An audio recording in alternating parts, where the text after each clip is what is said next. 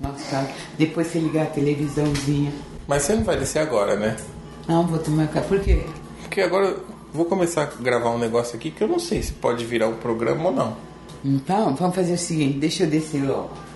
Ou você já ligou? Já liguei.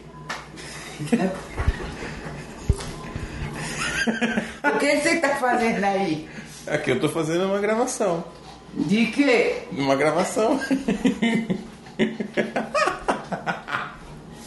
Do que é isso, essa gravação? Você tá me gravando eu falando? Sim, tô gravando você falando. Ah, tá. Você faz parte do meu programa, não é? Eu não falei de você um monte de vezes. Isso aqui pode virar um programa ou não? Eu não sei ainda. O que você acha? Deve virar um programa ou não?